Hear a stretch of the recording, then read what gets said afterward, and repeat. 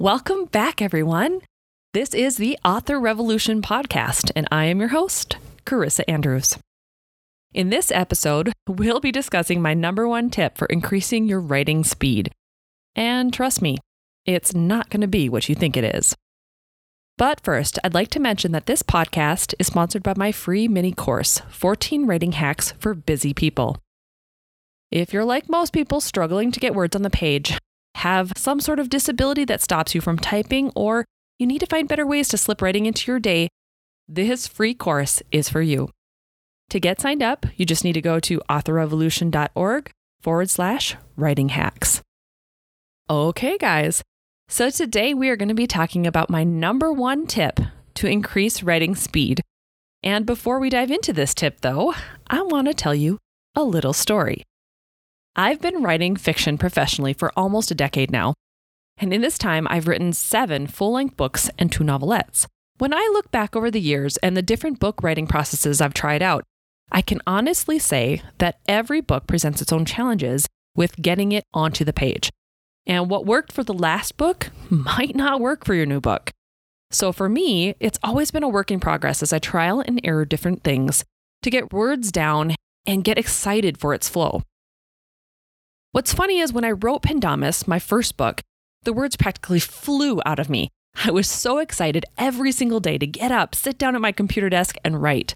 I felt like I was so in the writing zone, and it was my life's purpose that I was meant to be sitting there and delivering this book, and I couldn't imagine not spending the time to get the story written. But as the years passed, not every single book had the same vibe. And don't get me wrong, they're all fun. And I couldn't imagine a better way to spend my time, but none of them have flown out of me with the same intensity that Pendamus did. Now, when I switched gears to write my second book, which was the second book in this series, the flow wasn't there. And I thought I was doing something wrong at first. But it turns out when you go through a divorce, a move, a remarriage, and all of that stuff, your reptilian brain is triggered and you go into survival mode.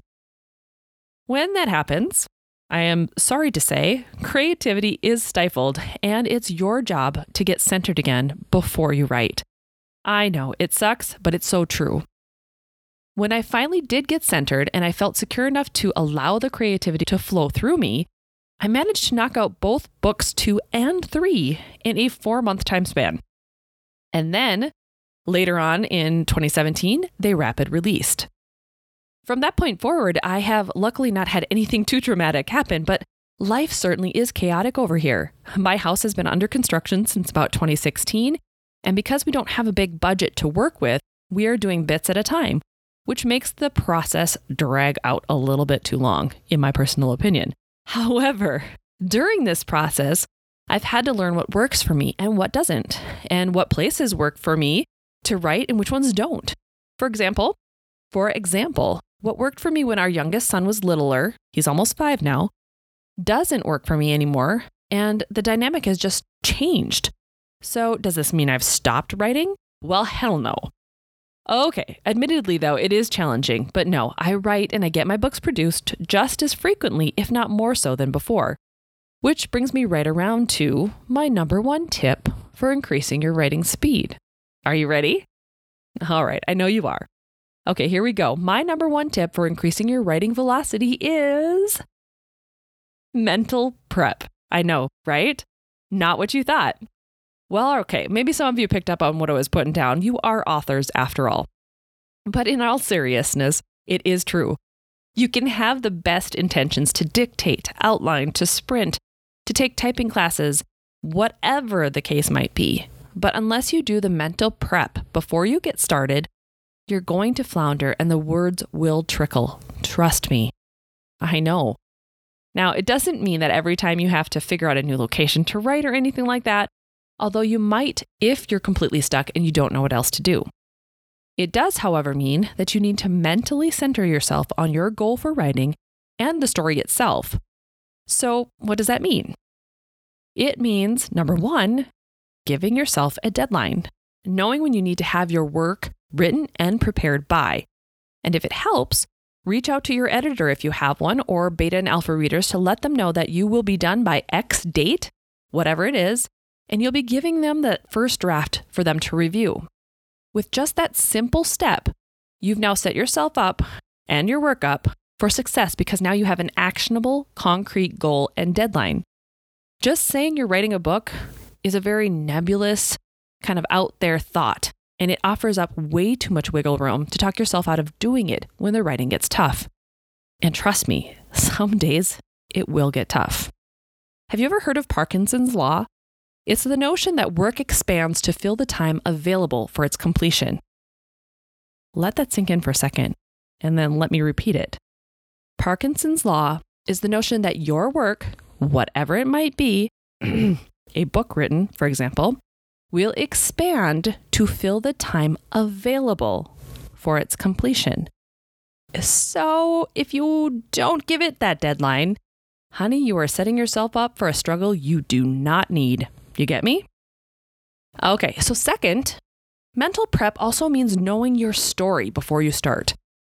And I hate to mention it, but if you're a pantser, I want you to perk up and have a listen because this is going to apply to you. When you go into a story without any idea of where you're heading, it can seem like a super exciting adventure. I get it. But the other side of that coin is that you get lost in the journey. You can get stumped, stuck, or worse yet, stop writing. You need to at least have a basic roadmap in your head for how your story is meant to play out. Know the journey and the course so that when you get stuck, you can go look to see where you're on the map, orient yourself again, and then keep going. When you do this mental prep up front, like in the way of an outline or character building, world building, etc., you give your subconscious mind freedom to run ahead and pull out the best ideas it can for you. And trust me, this does happen. I have had some of the most incredible insights come to me because I don't feel like I have to control the entire process. I can give myself the roadmap, know I'm going in the right direction, and then when those weird little stragglers come up, you know exactly how they're supposed to fit together and how genius they really are. In addition, when you're doing your prep work up front in this manner, you're actually batching together like-minded tasks, which increases their speed because you're not switching gears midstream. So by the time you sit down to write, you're not breaking your writerly mojo to go research something, for example.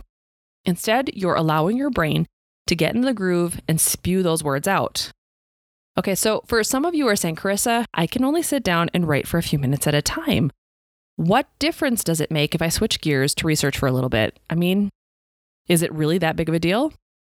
And let me just tell you, it matters immensely.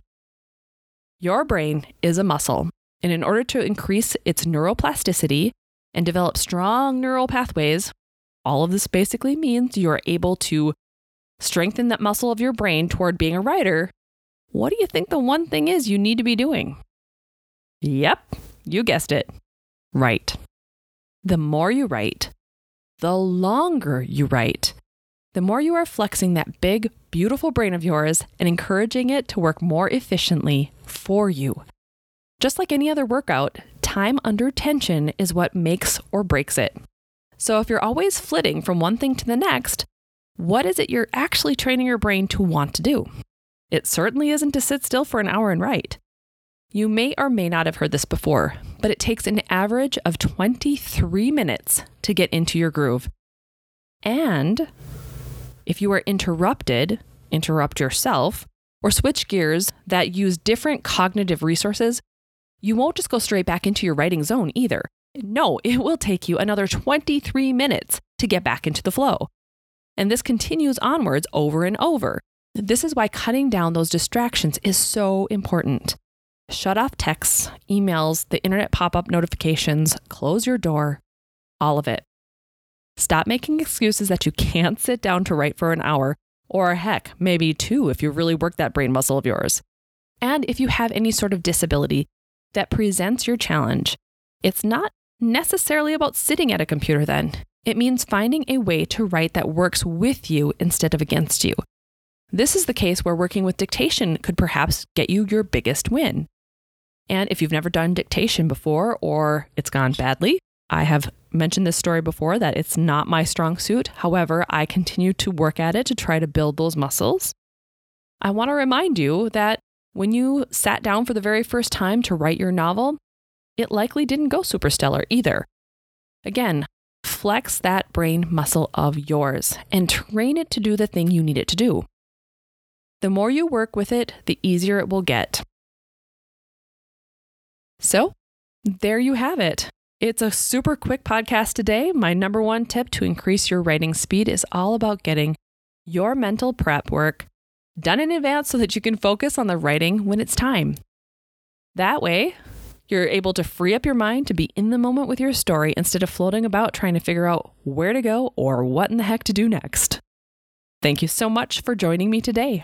Don't forget that you can look over the show notes, find any links to the things we talk about, or even have another listen by going to authorrevolution.org/7. If you have any questions or concerns or want to discuss this tip, feel free to drop me a line on our Author Revolution Facebook page. Also, don't forget, this episode was sponsored by my free online mini course, 14 Writing Hacks for Busy People. You can get access to it right away by visiting the show notes or dropping by authorrevolution.org. And as always, if you like this episode, I would love it if you would leave me a review on iTunes so I can start doing listener shoutouts for my favorite ones live on the air. If you haven't yet subscribed to this podcast, be sure to click the subscribe button now so that you'll get new episodes as soon as they are released. Next week's episode is going to be an interesting one, so for those of you who are looking to make a career out of your writing, stay tuned. We'll be discussing the best way to make money writing fiction. Until next time, go forth and be awesome.